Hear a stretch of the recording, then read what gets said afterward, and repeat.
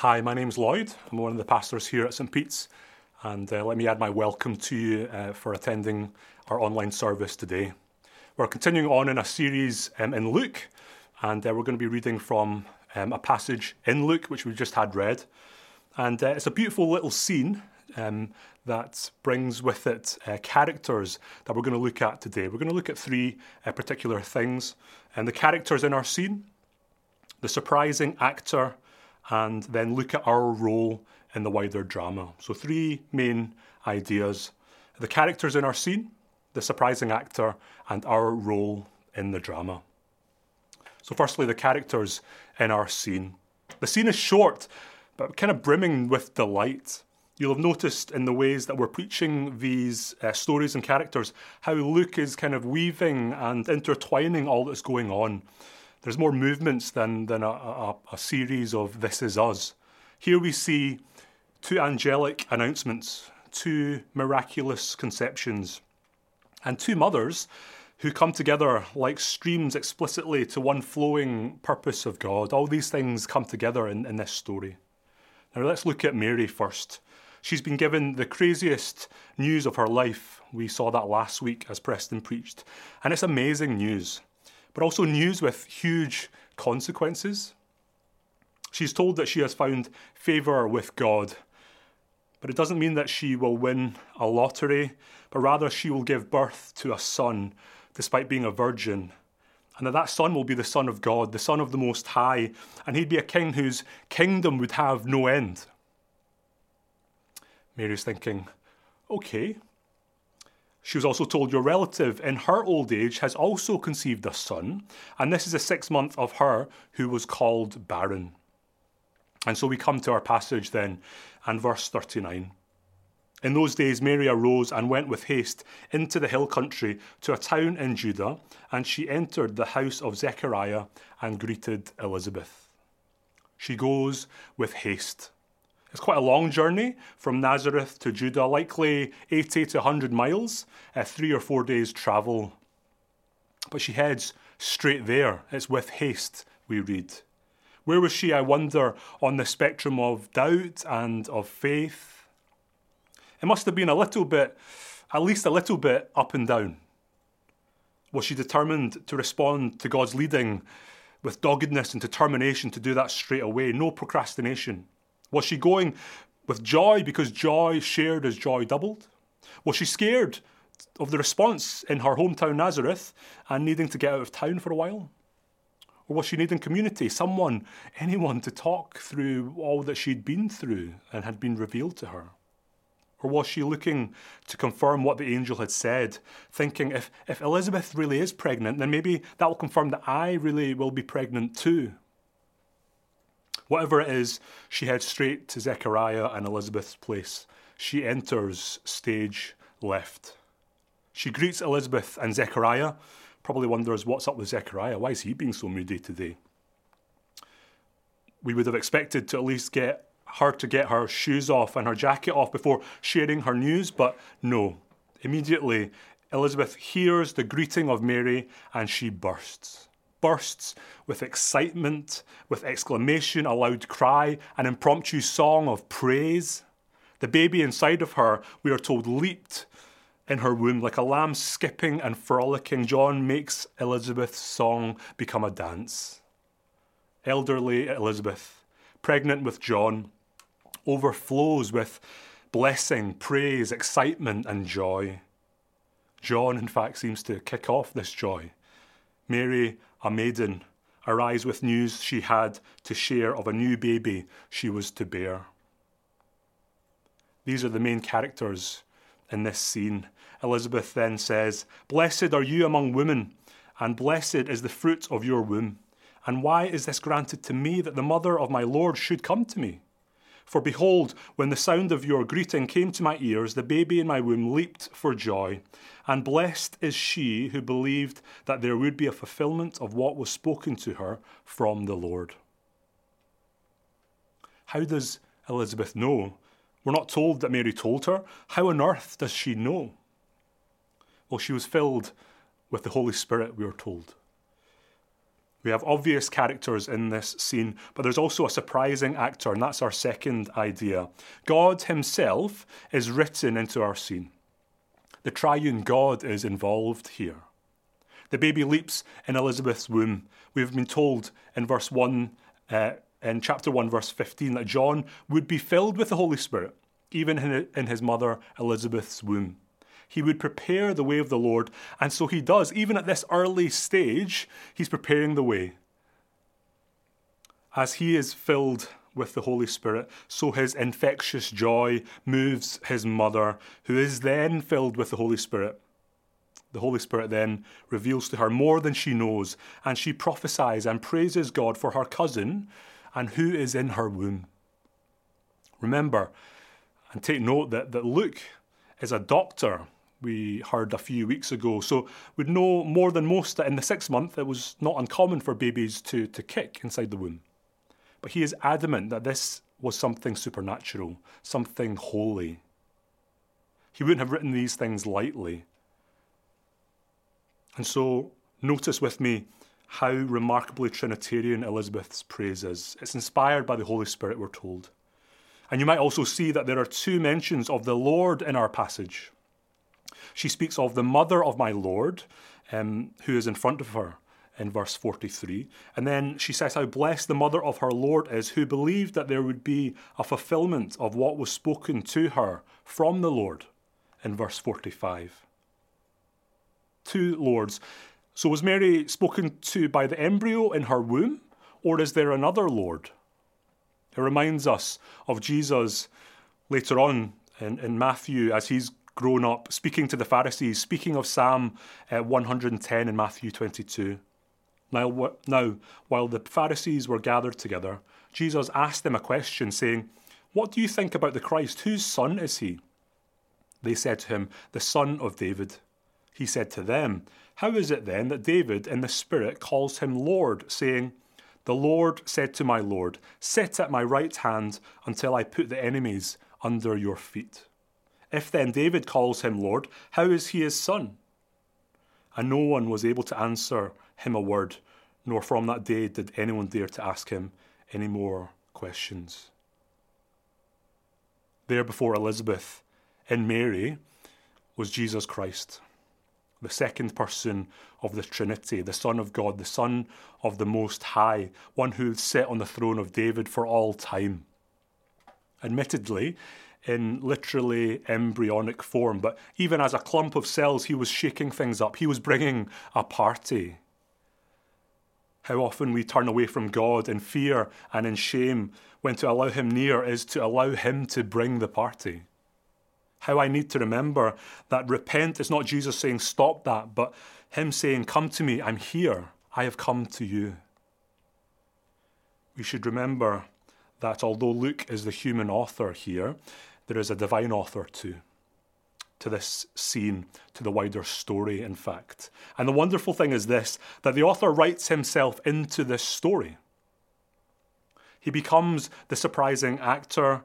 Creator comes into creation. God becomes man. No, more than that, God becomes an embryo, an embryonic baby. Think about that. It's crazy. It's astounding. You wouldn't make this kind of thing up. And there are implications to this. Here's one. In one of his talks he gave at Oxford University, Tim Keller tells the story of author Dorothy Sayers. He says this: Sayers was one of the first women to go to Oxford University, and she was a writer of detective fiction. She wrote a series of great stories and novels called the Lord Peter Wimsey stories. Lord Peter was an aristocratic detective, single and alone, and in the middle of the series, a tall, not particularly attractive woman named Harriet Vane appears in the stories. Harriet is one of the first women to go to Oxford, and she is a writer of detective fiction. She and Peter fall in love, get married, and solve mysteries together. Isn't it romantic? What's going on there? Some people speculated that Dorothy Sayers looked into the world she created and into the character she created and saw his pain, saw his loneliness, fell in love with him and wrote herself into the story just to save him. God, you see, has done quite the same thing, Keller continues. God looked into our world, the world he made, and saw us destroying ourselves and the world by turning away from him. It filled his heart with pain. He loved us. He saw us struggling to extricate ourselves from the traps and misery we created for ourselves, and he wrote himself in. Jesus Christ, the God-man, born in a manger, born to Mary, born to die on a cross for us. Behold who Jesus is, how he loves you, and how he came to put the world right.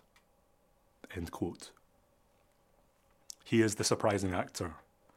God writes himself into the drama because he loves you and he came to put the world right.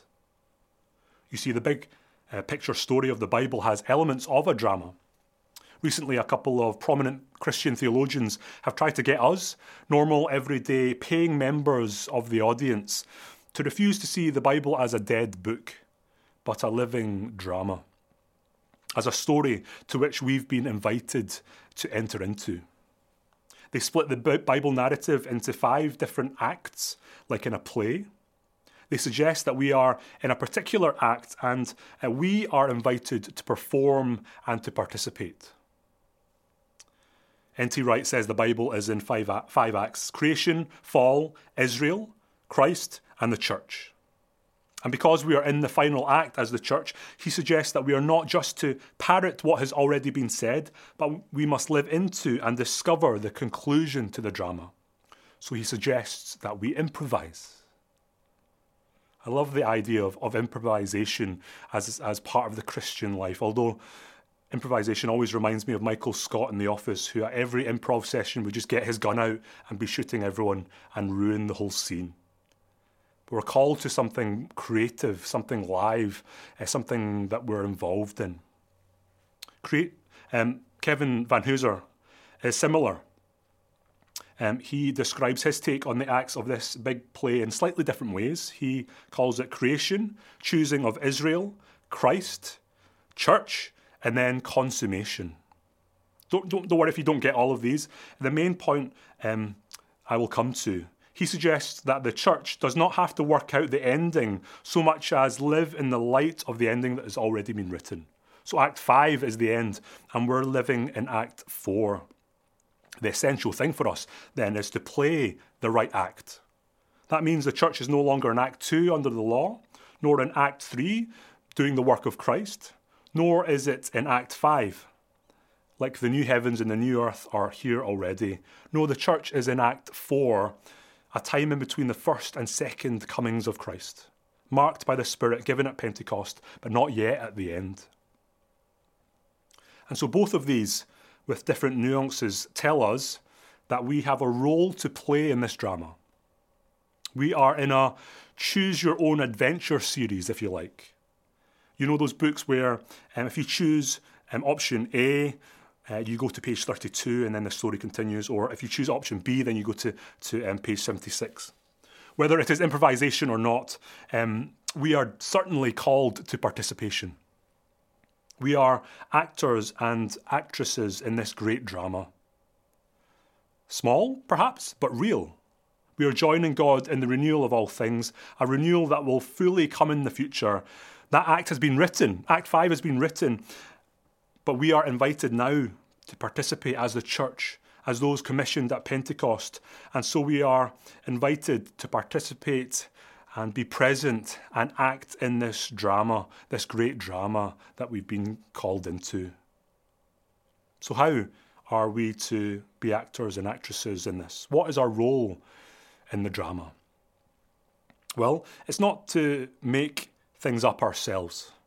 Not to have to figure out where things are going, not to rewrite the story that has already been written. No, we enter the story with the spirit of the great author. To improvise like jazz musicians, to know the arc and to be creative with all we've got.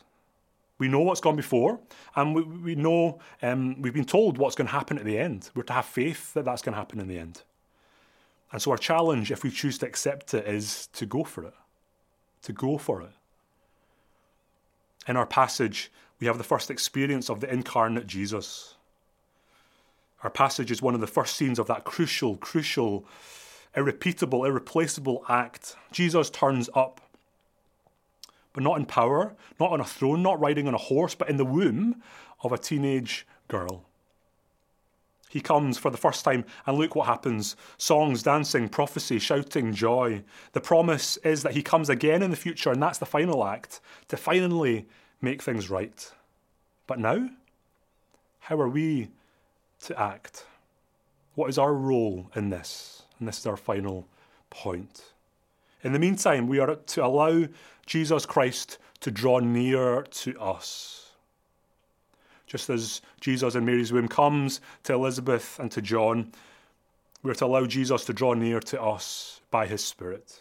His Spirit has been poured out on all flesh, all kinds of people with no class system, no distinction. All people are able to receive the Spirit, and the Spirit fills us, equips us, sends us out, moves through us, dwells in us. And as we trust in Christ, he gives us this empowering presence, the Holy Spirit. And in John 14, Jesus says of the Holy Spirit to his disciples, you know him, for he dwells in you and will be in you. So let me go off on a sidebar for a moment. I want to speak of this idea of being filled with the Holy Spirit. So if you don't fancy a bit of a theological diversion, you can switch off for a moment. I'll let you know when to come back in and to join us. But I want to speak of this filling with the Holy Spirit and what that means. So let me plagiarise from an essay I wrote that I probably plagiarised from someone else a few years ago. There are three main categories which relate to people being filled with or full of the Holy Spirit. The first is normative, for an equipping for the everyday Christian life. It is a characteristic of every Christian. This is an ongoing condition and refers predominantly to exhibiting the fruit of the Spirit in a life under the Spirit. The second is particular and indicates an endowment for a particular ministry or office. This is what usually happens in the Old Testament or what happened before Pentecost. So, for example, John the Baptist was filled with the Spirit even from his mother's womb, we read earlier in Luke. The third is occasional and refers to a special influx of ability and power in the service of the kingdom on distinct occasions. These relate to empowerment for an immediate task, particularly in an emergency, for example. Elizabeth and Zechariah's prophetic songs are examples of this. So we have three ways in which the Holy Spirit fills people: the normative, the particular, and the occasional. The particular is what is happening with John, who is filled to be in a special position, a prophet preparing the way of the Lord. The occasional is what's going on with Elizabeth, who is filled as she is given revelation to prophesy about Jesus in Mary. And those are the particular and occasional fillings of the Holy Spirit that we see in our story today, in our passage today. But that other filling is relevant for us as we seek to be filled with the Holy Spirit today. That's the normative or normal, everyday way in which the Spirit works in us as Christians. So come back now and join us, those who went off for a little break. Thank you for your patience. Do come back with us now. The summary is this: the Spirit works in different ways: to equip for a role or office, to empower for supernatural moments, or to be in the normal everyday lives of Christians. But it's the same Spirit. The same Spirit who empowered John to leap for joy and equip him for his role. The same Spirit who empowered Elizabeth to prophesy and that gave her supernatural revelation. The same Spirit who allowed Elizabeth to give thanks and see blessing all around her. There's one place in the New Testament where we are told to be filled with the Spirit. It's Ephesians 5, verse 18. Be filled with the Spirit. It's a command to us as we live in this particular act that we find ourselves in, the now and the not yet. We notice what this command means for us just by reading what comes after this command. Be filled with the Spirit, addressing one another in psalms and hymns and spiritual songs, singing and making melody to the Lord with your heart, giving thanks always and for everything to God the Father in the name of our Lord Jesus Christ, submitting to one another out of reverence for Christ. Paul calls the Ephesian church to be filled with the Spirit, but not to impress their mates with impressive signs, miraculous signs. No, notice how mundane and ordinary that list is. Addressing each other with spiritual songs, singing praises to God in your heart, giving thanks for everything, and submitting to others out of reverence for Christ. This must be one of the most unglamorous lists in Paul's letters. Late on in my sermon preparation, I realised that this reminds me of someone. This list reminds me of someone. Elizabeth. She literally does all these things. She addresses Mary in a spiritual song. She praises God. She gives thanks for all that's going on. And she submits to Mary out of reverence for who is in Mary, Christ. This elderly lady of noble birth submits to her unmarried teenage cousin with no hint of resentment or arrogance. She's doing all these things. She's filled with the Holy Spirit. Not just in that occasional way, but in the normative way it seems here. The Holy Spirit can fill us to miraculous and impressive things. He can do that. And we believe that he does. But he certainly does fill us to do very mundane and ordinary things. The Spirit who raised Jesus from the dead is the same Spirit who grows in us the fruit of joy, of humility, of gratitude. How amazingly unglamorous is that? So what's the challenge for us today? We can ask to be filled by the Spirit, to see blessing not just in the extraordinary, but in the ordinary. That's how we're to play our role in this big, impressive drama. We are to allow the Holy Spirit to lead us in these unimpressive ways.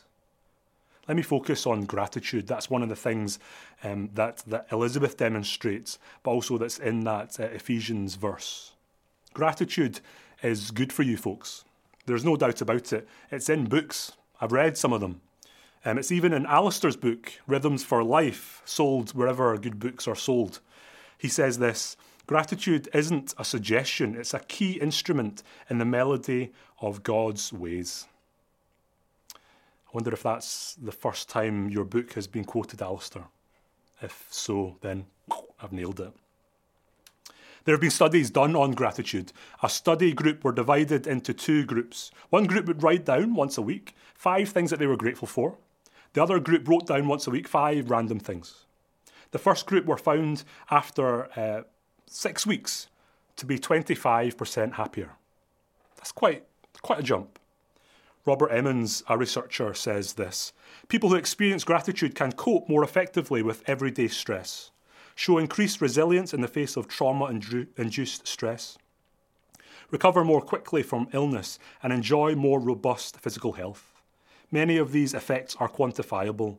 People are 25% happier if they keep gratitude journals, sleep 1.5 hour more in the evening, and exercise 33% more each week compared to persons who are not keeping these journals.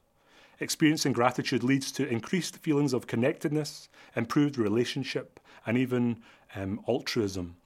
We have also found that when people experience gratitude, they feel more loving, more forgiving, and closer to God. It just makes sense. How to make friends and influence people? Well, don't be a grumpy, ungrateful person. Don't be that person who's on the plane and who complains about the patchy Wi-Fi.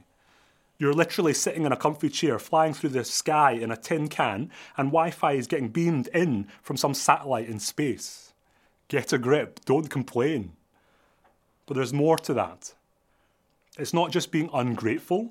It's also not just being grateful for things, for stuff, that things happen, that good stuff has happened to you. That's gratitude on one level, being grateful for things, and let's celebrate that. But what if there's another level? Gratitude for those things that come from a good giver. That moves our gratitude from the gifts to the giver himself. That raises the stakes more, doesn't it? It intensifies what's going on in us. That this good giver loves you, gives himself to you, knows what he's doing, and has written himself into the grand story so you'd know how to live in your role in that story. That this generous creator loves you, comes to you, knows what he's doing, and has come into creation so that you'd know how to see blessing in the extraordinary, but more so in the ordinary. That even the ordinary world is charged with the grandeur of God because of his coming, because of his creation, because he has dignified it by his coming. And the Spirit gives us spider senses to see this grandeur. We can ask then to be filled by the Spirit, to see blessing in the extraordinary, but more so in the ordinary. As we seek to be filled by the Spirit, may we see that with surprising regularity in the New Testament, spiritual power is connected with giving thanks. What can you notice today, I wonder? What about the extraordinary big picture of the good news of Jesus coming and coming again do you need to be extraordinarily grateful for today? Slow down, perhaps, and savour that. What about the ordinary that's right under your nose, in your fingertips, in the smell of your nose? Do you need to be filled by the Spirit to see as blessing and gift today? Because it's also a practice. It needs cultivating. So perhaps it's a gratitude journal. Perhaps it's a gratitude jar that we have that you put little notes in every Friday and you read once a year. Perhaps it's giving thanks before a meal or during a meal. The other day I was eating a salad and it was beautiful and lovely.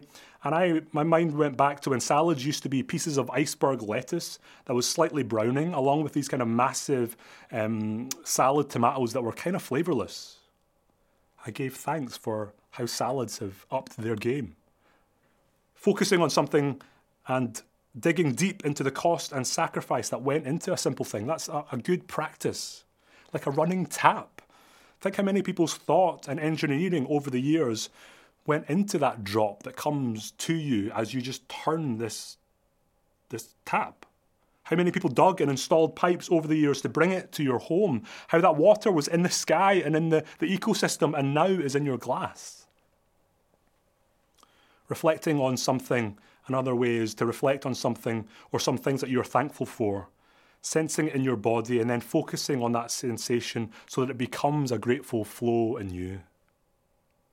Which of those things might you be able to do today? So I wonder, how might you ask the Holy Spirit, God Himself, to fill you, that you see blessing in extraordinary but ordinary ways as well. Holy Spirit, fill us to see blessing in the extraordinary, but more so in the ordinary, so that our lives are attentive to the big and small things, so that we become grateful people, so that we are actors and actresses in this big drama of history, as those who see blessing, who bless others and are deeply grateful at your blessings.